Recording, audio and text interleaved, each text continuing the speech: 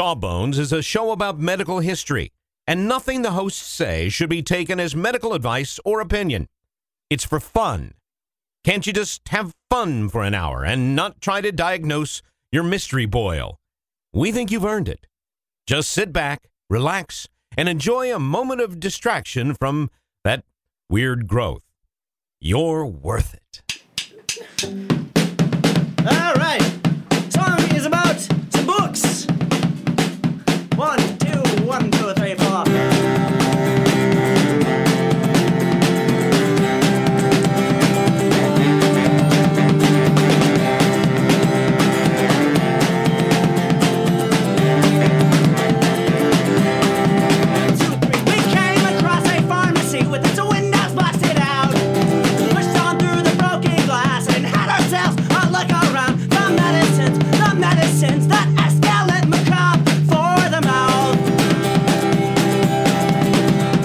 Hello, everybody, and welcome to Sawbones, a marital tour of misguided medicine. I'm your co-host, Justin McElroy. And I'm Sydney McElroy.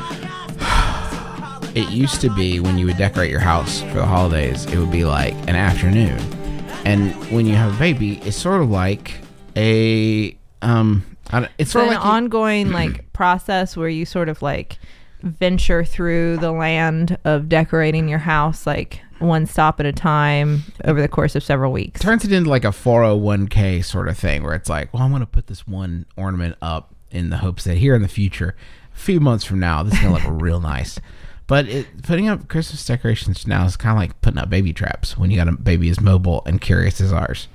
That's true. It almost makes you wonder why you do it, because there's so many things that we have put up in our house. And as I'm putting them up, I think, gosh, I hope Charlie stays away from this because it could like fall on her and smush her. Yeah, but and then I think like, yeah. why did we put it up? Why did we get a giant live tree and then put it in the corner and hang a bunch of like fragile like glass and stuff on it? Like and we then made it harder for ourselves. Like we upped the modifier. To use Halo terms, we put skulls on our baby run. And to try to make it more difficult. Obviously, I understand that perfectly too. Oh, I know you didn't, dear. I'm trying to make the show as broadly appealing as possible. But we have a tree that is, by the way, it's also pretty. So it's of course something she'd want very attractive. She'd want to touch.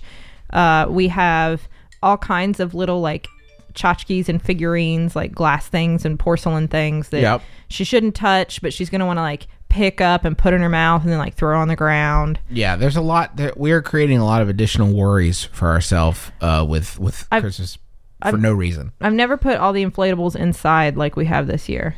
Yeah, because she likes to hug them and kiss them. I love that game and love them, and then she wants me to love them. And the problem is that it's cold outside, so I don't want to put them outside. So we leave them because then we have to go outside and hug them. Yeah, it's not a great solution, but do you think maybe we're setting up all these traps because like we've gotten lax because we don't have to worry about with kids so many of the like old like childhood diseases that we used to worry about back in the olden times? It all seems too easy, you mean, so we're like creating challenge for ourselves. Yeah, this is a way to make parenting more exciting.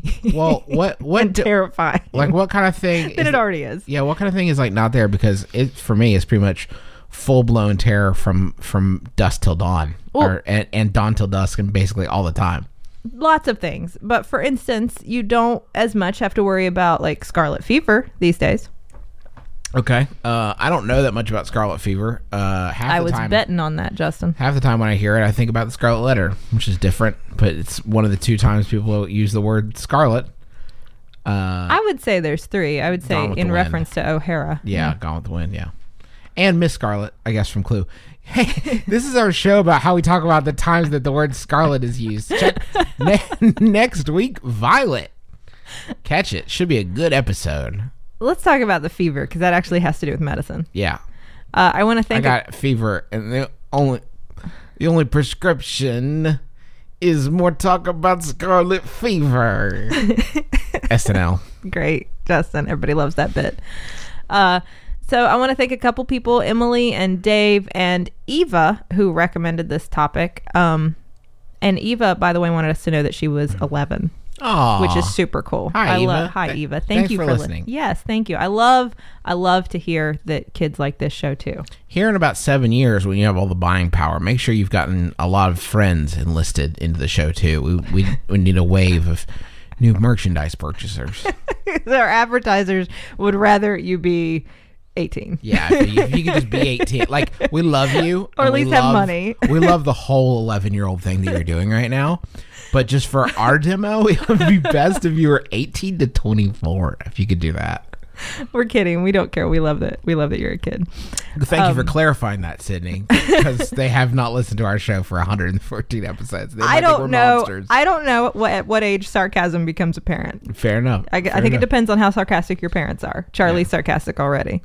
So sarcasm becomes apparent depending on when your parents became sarcastic. Haha. Good one. That was a good one. Please Justin. just talk about scarlet fever. I'll do anything. Okay. It's an old disease. This has been the longest intro of my life. I'm going to terrify you now. It's an old disease, but it's a very familiar bug that causes scarlet fever. It is caused by group A strep or Streptococcus pyogenes, which is the same streptococcus that causes strep throat. Not even worried about it. I get strep throat all the time. I used to. I beat it. It's interesting because I think I might have it right now because I am like sucking down the chloroseptic. you don't have strep throat. Okay. Everybody who has a sore throat always thinks they have strep throat. Chances are you don't. You might. I mean, by I all used means, to have get it it a checked lot, out, but is you what I'm probably saying. don't. Now, we've known about strep infections clinically for a long time, as in like Hippocrates described a lot of different infections and when I say strep infections, I'm talking about infections caused by streptococcal bacteria, a kind of bacteria in the Streptococcus family, right? And basically the Streptococcus family they're named that because they look like little chains of berries. It's coccus means berry and strepto is chain of, and so they look like little chains of berries. I did not know that. As opposed to staph or staphylococcus. Look like staffs. No. That's from Staphyla for bunch of grapes. They look like little clusters. Okay. So there you go. That's your. But you can understand my confusion. I can understand that. That's Okay. fair. We know we didn't find out about the actual bacteria until the 1870s when Theodore Billroth actually saw it under a microscope. But we knew that there was something that sort of looked like scarlet fever clinically. We knew about like flesh-eating disease. That's strep. We knew about strep throat in the sense that we understood that there was this syndrome that looked like that. But it took us a long time before we knew about the bacteria. Now, when we talk about scarlet fever, let me tell you what it is, because I'm guessing you don't even know what, like if somebody said I had scarlet fever, like what that would mean. I always assumed that like it made the person really red. That's the only thing I've got. Sort of. I mean, that's fair. Like you do get a rash that is Perfect. red. So that's a fair guess. At first, it's like strep throat, basically. You get a sore throat. You get a fever. You might get like a headache, body aches. You just feel lousy, right? You get like Right. swollen lymph nodes. Your tonsils can look like big and red and have like white, nasty stuff on them. All that kind of stuff that you get when you get strep throat. Your tongue actually will get a very particular appearance. We call it strawberry tongue, where it can look like kind of whitish with like red bumps all over it. And then actually the white part will kind of slough off. And then you'll just have like a big red bumpy tongue. So Great. it'll look like a strawberry. Sounds great. And then the bad thing is when this The bad thing. The bad so those thing. were the good. Those were well, the that's okay just things. like that's I mean, like a lot of that you could just get with strep throat, and then nowadays you get some antibiotics, you get better, it's over. Hopefully it doesn't progress to scarlet fever, which is when the characteristic part is that you see the rash. So you get these red bumps all over your body. They usually start on the neck and then move to the trunk and all of your extremities. They start like anywhere between 12 and 48 hours after the fever. And then it can be a really impressive looking rash. And it actually stays there for a week, 2 weeks, and then starts to kind of what we would call desquamate or like peel off. So it's a really impressive looking kind of rash. Now the rash itself isn't dangerous. It just means that the strep has become invasive and it can do all kinds of bad things. Okay. So it can cause big abscesses or like pockets of infection on your tonsils. It can go anywhere. It can go to your heart. If you've heard of rheumatic fever, it can affect your heart. It can affect your joints. It can affect your kidneys. You can get this, what we call a glomerulonephritis, which the important thing to know is it damaged your kidneys. It can go to your brain. It can go to cause like a meningitis. It can go to your bones. It can go to your blood. It can go anywhere. And that's when it's scarlet fever. That is bad. Because running wild like Hulkamania throughout your body. Yes, exactly. And the question is, it's the same bacteria. So why sometimes do you just get strep throat? I mean, because it's not like if you had strep throat and we didn't treat you, everybody this would happen to. Like, I don't want to insinuate that. But some people who get strep throat, this could happen to. So why? There's some theories. Is this a quiz, or are you asking rhetorically? No, if one of those is true, I'm terrified. There's some theories that it has to do with a certain toxin that's produced by some strains of that strep bacteria that can cause it to be more likely to do this, it's kind of interesting. The reason some strep can do that is because they've been infected by a bacteriophage, which is a virus that infects bacteria. Did I just blow your mind? So the bacteria can do it because the bacteria is sick? Because the bacteria is sick with a virus that makes it produce a toxin that makes you sicker. Whoa! Crazy. That's crazy. But it's not always consistent, because there are some people who get the bacteria that are infected and get the toxin, blah, blah, blah, don't get scarlet fever. So it also has to do with the person and their immune system. It's really complex. The point is, we used to see it a lot. Nowadays, we almost never see it. Antibiotics certainly have something to do with that, but there's probably other factors involved. So that's scarlet fever, so that you kind of know what we're talking about. Got it. And as I said, Hippocrates may have been the first to write about it like 2,500 years ago. It may go back to Rhazes wrote about it in the 10th century. But we know for sure that it was described by an Italian doctor, Giovanni Ingrassia, as rosalia, as its own distinct rash-causing, entity in 1553, and it was known as febris scarlatina, or scarlet fever. Good job. Loosely translated. Good job, Justin. By Sydenham in 1676. They also used to refer to it as scarlatina for short, which is kind of a... I once knew a scarlatina, the love of my life. It's an adorable name. Oh, you've got scarlatina. That's not, it's not like a cute thing to have. But No, it sounds it's cute. scarlet fever still. Scarlet fever by any other name, etc., etc. There were a lot of early writings that probably are describing scarlet fever, but there were a lot of things that caused red rashes. So it gets really tricky. Like, are they writing about measles? Are they writing about rubella? What are they writing about? For a while, there was a distinct clinical entity that was described called Duke's disease, because Clement Dukes knew that there was something that wasn't rubella that caused a rash, and they called it Duke's disease. But then we figured out that was scarlet fever, actually, which the only important part about this is, have you ever heard of Poor Duke. I bet he was so bummed. He had that whole disease named after him, and then all of a sudden... They're like, nope, sorry, that was scarlet fever all along. Scarlet fever all along. Well, he said, well, what? Maybe we just change scarlet fever, start calling that Duke's disease. Maybe. I named it too. And it just didn't catch on. It is kind of weird, though, because have you ever heard of the term Fifth's disease? Have you ever heard of that Fifth's disease? No. Okay. Well, a lot of people have. Would this part be better if let me try again. Oh, yeah. It's a different virus. The only reason that matters is people have asked me before, like, why is it called fifth, as in like the number 5, like Fifth's disease? Because we used to have like a list of the common childhood, like what we call viral exanthems, meaning viruses that cause rashes.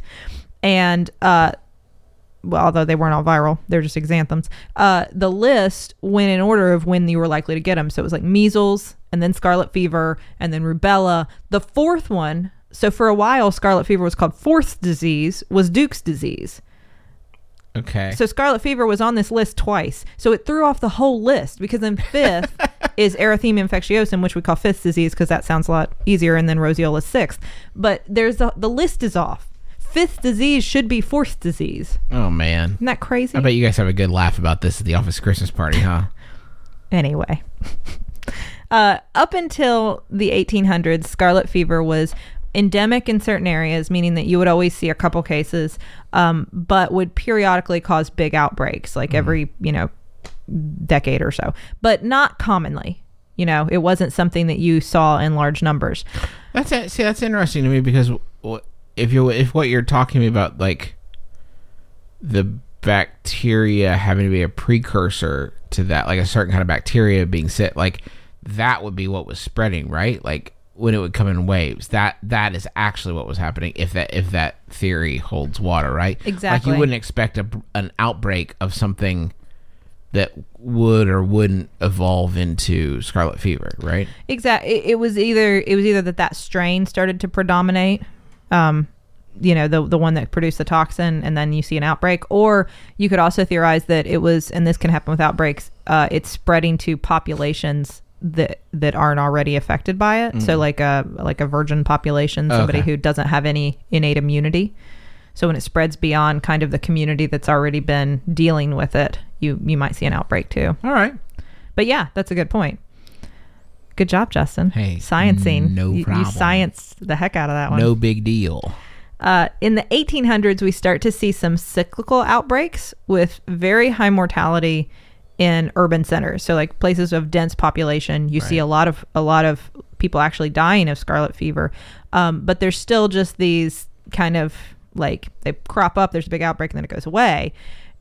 This happens up until the 1880s, when the outbreaks start to lessen in frequency and severity and mortality, and then finally the mortality drops to like 1%, and then in the 1900s it's not quite as big a deal and it starts to be less terrifying, and then finally we move to now where like we never see it. So when we think about like the period of time when scarlet fever was really a scary thing, because there was this time in history where scarlet fever was terrifying, we're really talking about between like 1825 and 1880s. That was the time period where, for whatever reason, good old days in terms of scarlet fever's timeline. For scarlet fever, it was the good old days. For humanity, it was not. But that's when we see that scarlet fever is actually a fairly large contributor to like childhood mortality. I mean, it's common, and it is much more severe than it would be now.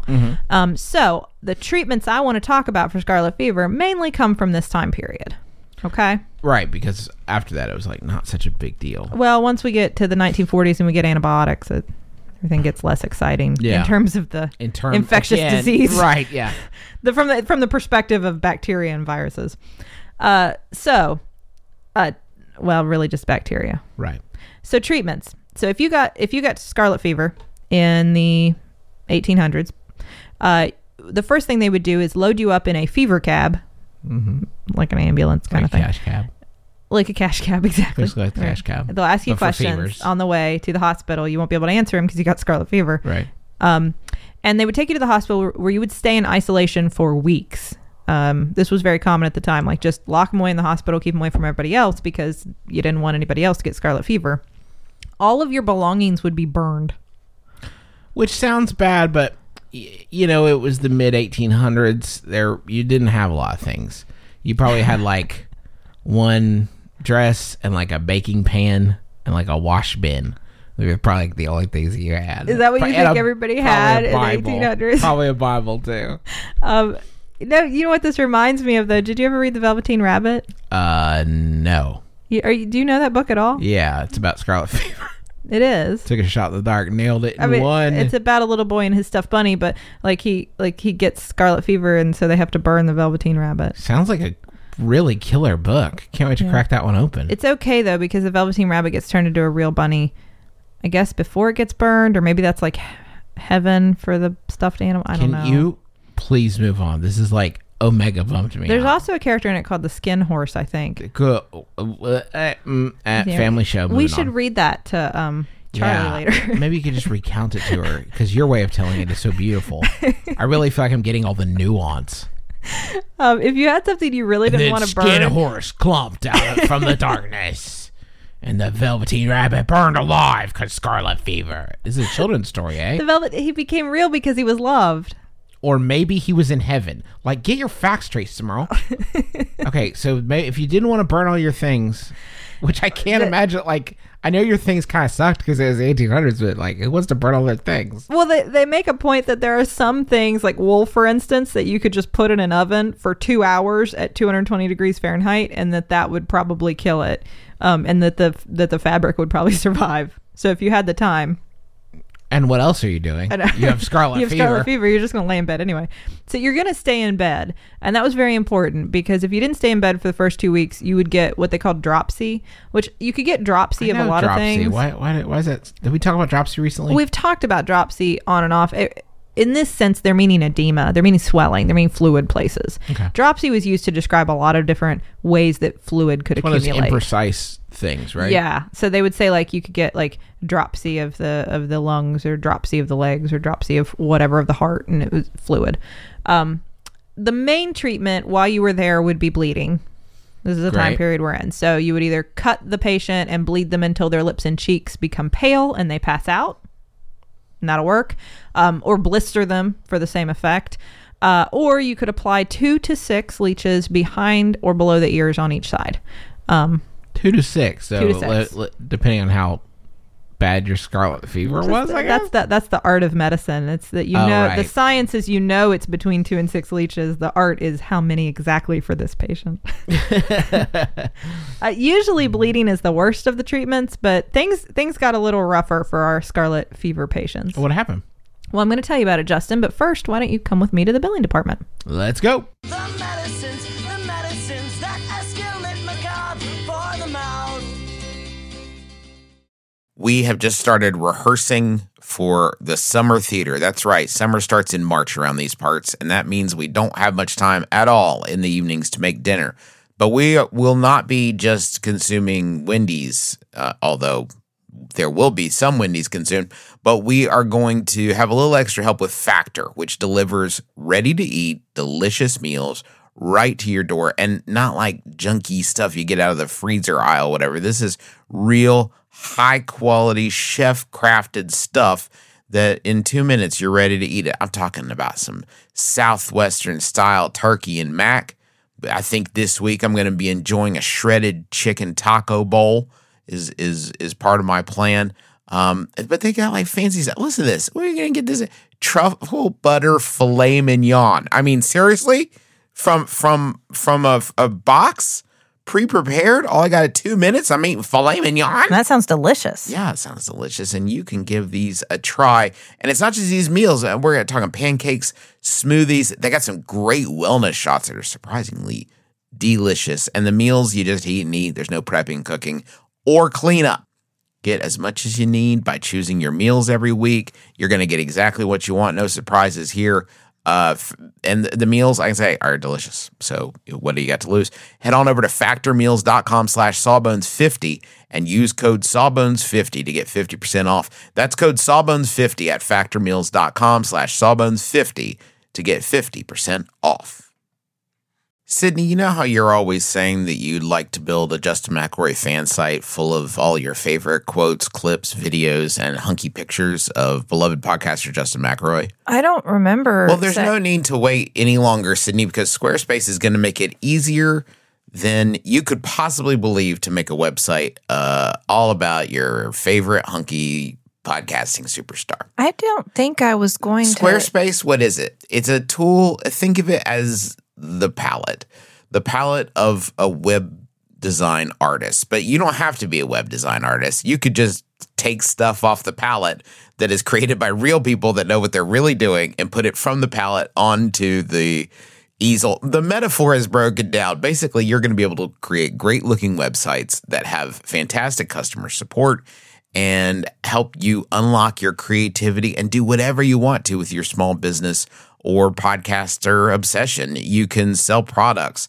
You can post your videos. You can share your stories about how Justin has shaped your life and is also a fantastic father. Folks, you got to stop waiting to make your Justin McElroy fan site. Go to squarespace.com/sawbones for a free trial. And when you're ready to launch your Justin McElroy fan site, use offer code Sawbones to save 10% off your first purchase of a website or domain. Okay, so Sid, you had just told me that the worst of it was not the bleeding. What was the worst of the treatments? So this was a time where we didn't really know what to do for a lot of different things. The humors kind of were still part of the idea that we have these 4 humors that we have to keep in balance, which is where the bleeding comes in. So we would just, as we've discussed before, kind of try whatever seemed to cause a big response in the patient, make them pee or poop or puke or something or bleed.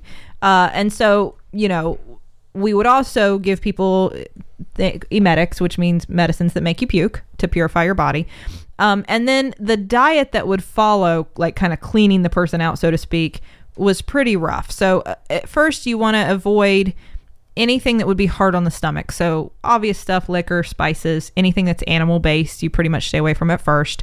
There was a concoction of podophyllin, which is like this alkali that's made by plants that the reason I know about it is that we can apply it to genital warts. Oh, okay. But in this case, you would want to mix it with Epsom salts and like eat it.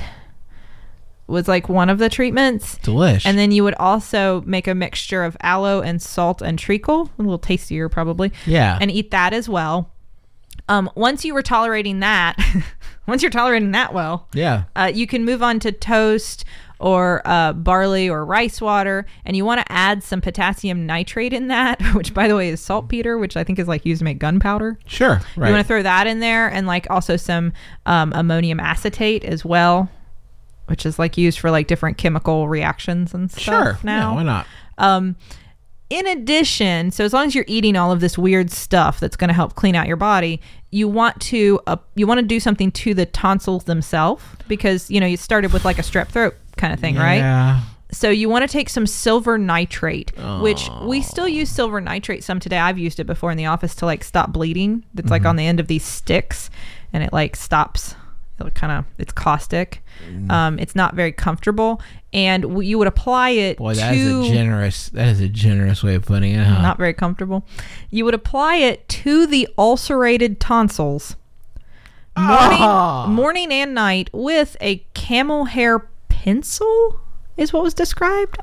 A camel hair pencil? Is that like a brush? Maybe a I would have brush? thought a brush, but they say pencil. Maybe that's just maybe they're using a different word for brush. Who knows? Anyway, camel hair pencil, silver nitrate to the ulcerated tonsils, morning and night.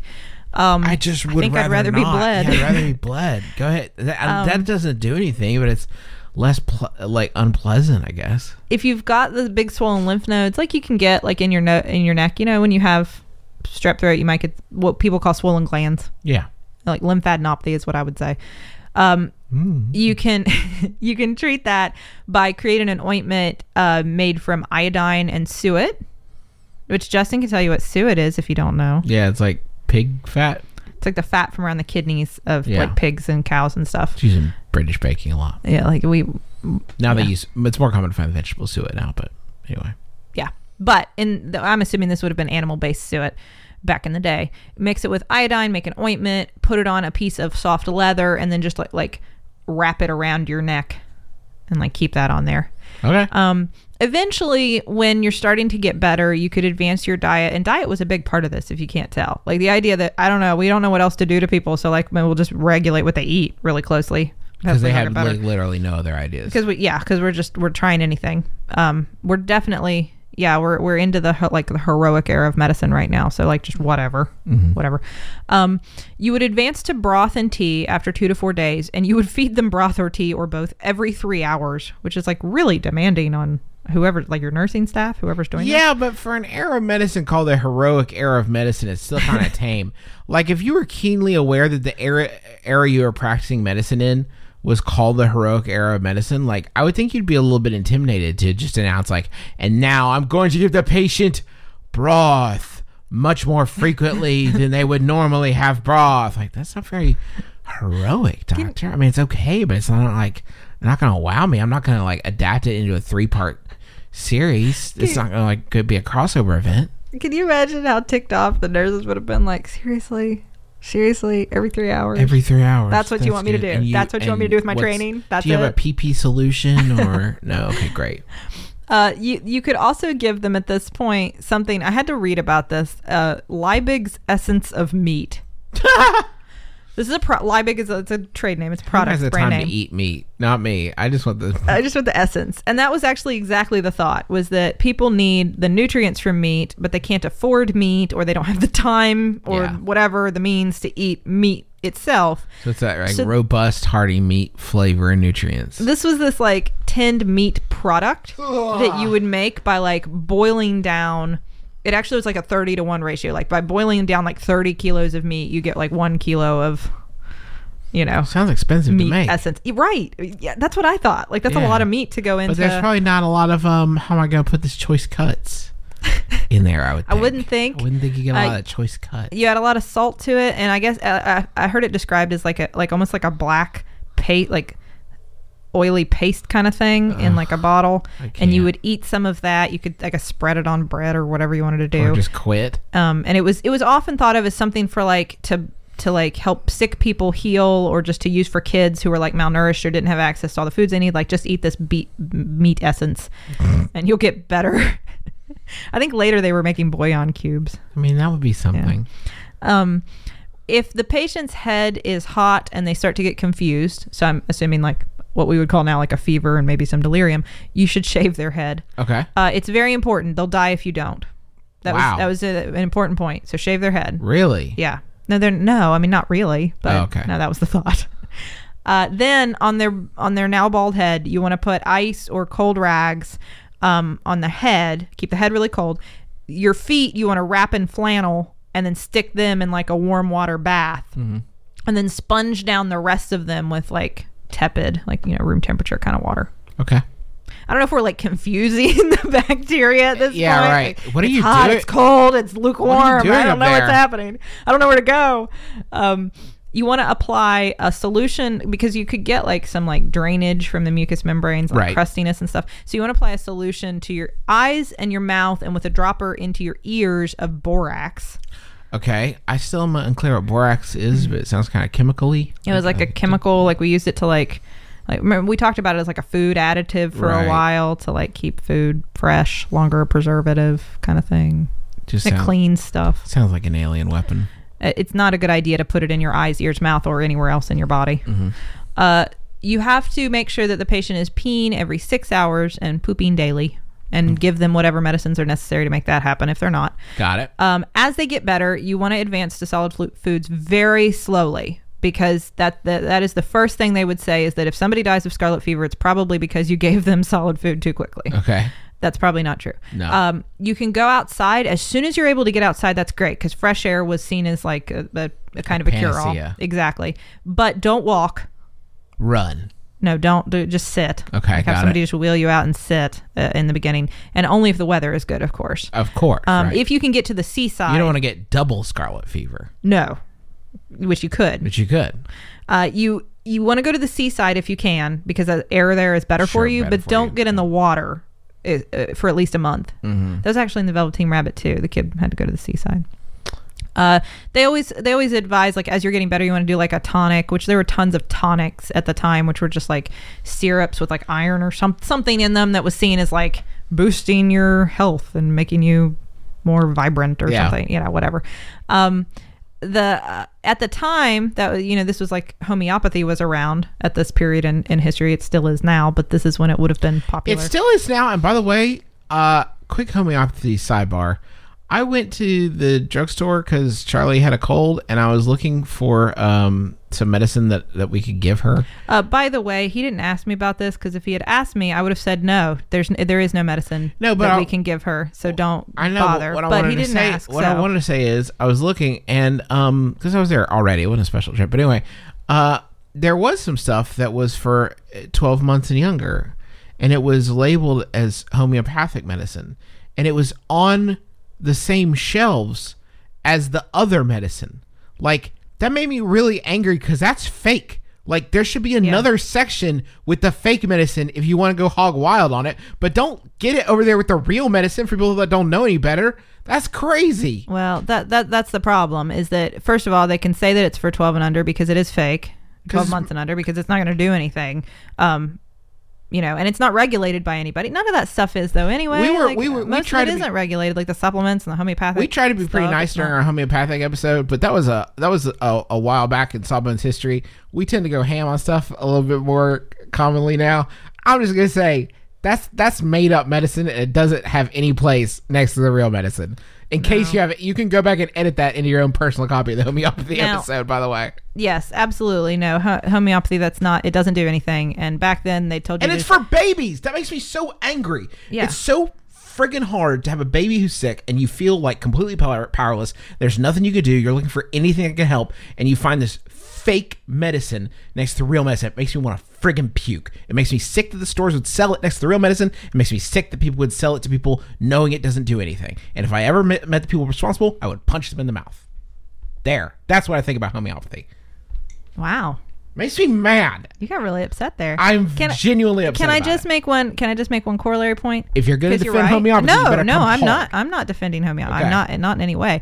I am also going to point out that what you are calling the real medicines, I would be really careful about ever giving your kids if they're sick. Don't if they're under 2, but if they're over 2, I would really talk to your doctor, because this is something I talk with parents a lot about. That a lot of those cough and cold medicines, I know we all take them as adults because like our nose is running and we got to go to work and it's embarrassing, and so we deal with all of the not so great side effects.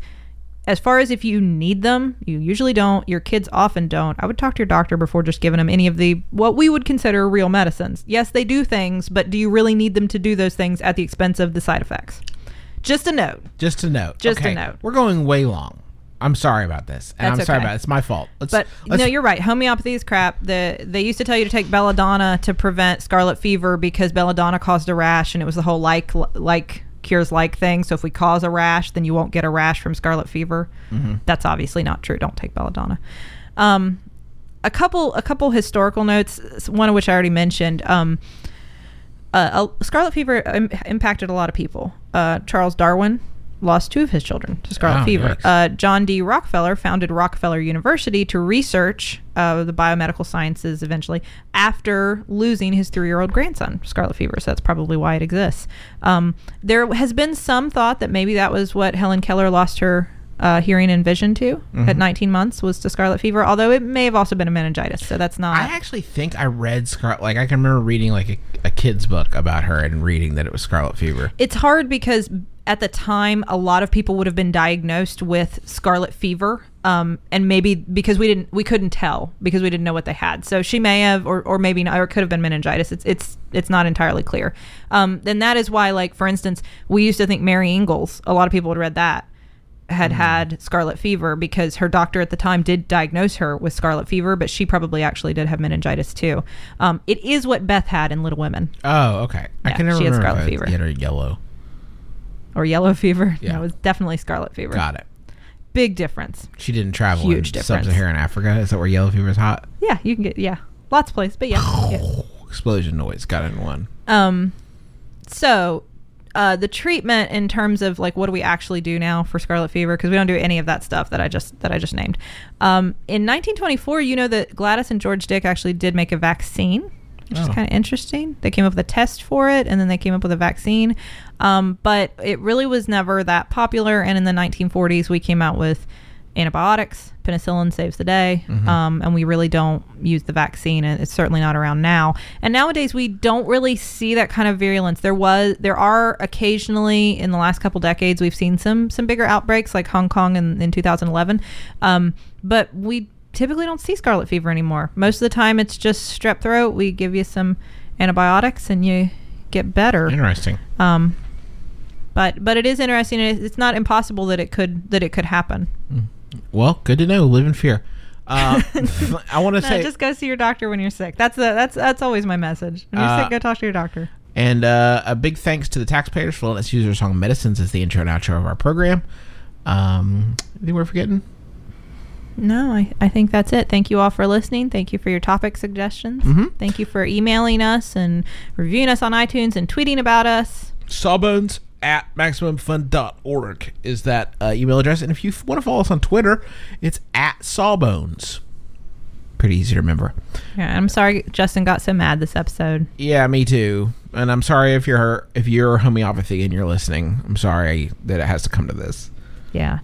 If you're the concept of homeopathy and you somehow figured out a way to listen to podcasts, I'm sorry that I stepped on your toes. If you really are a true believer in homeopathy, I think that's groovy. I just think you should buy it at a separate store or maybe separate shelves at the very least.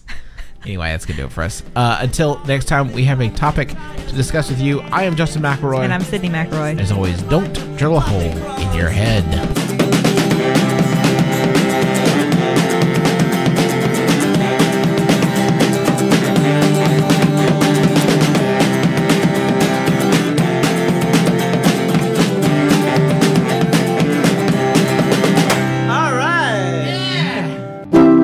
MaximumFun.org. Comedy and culture. Artist owned. Listener supported.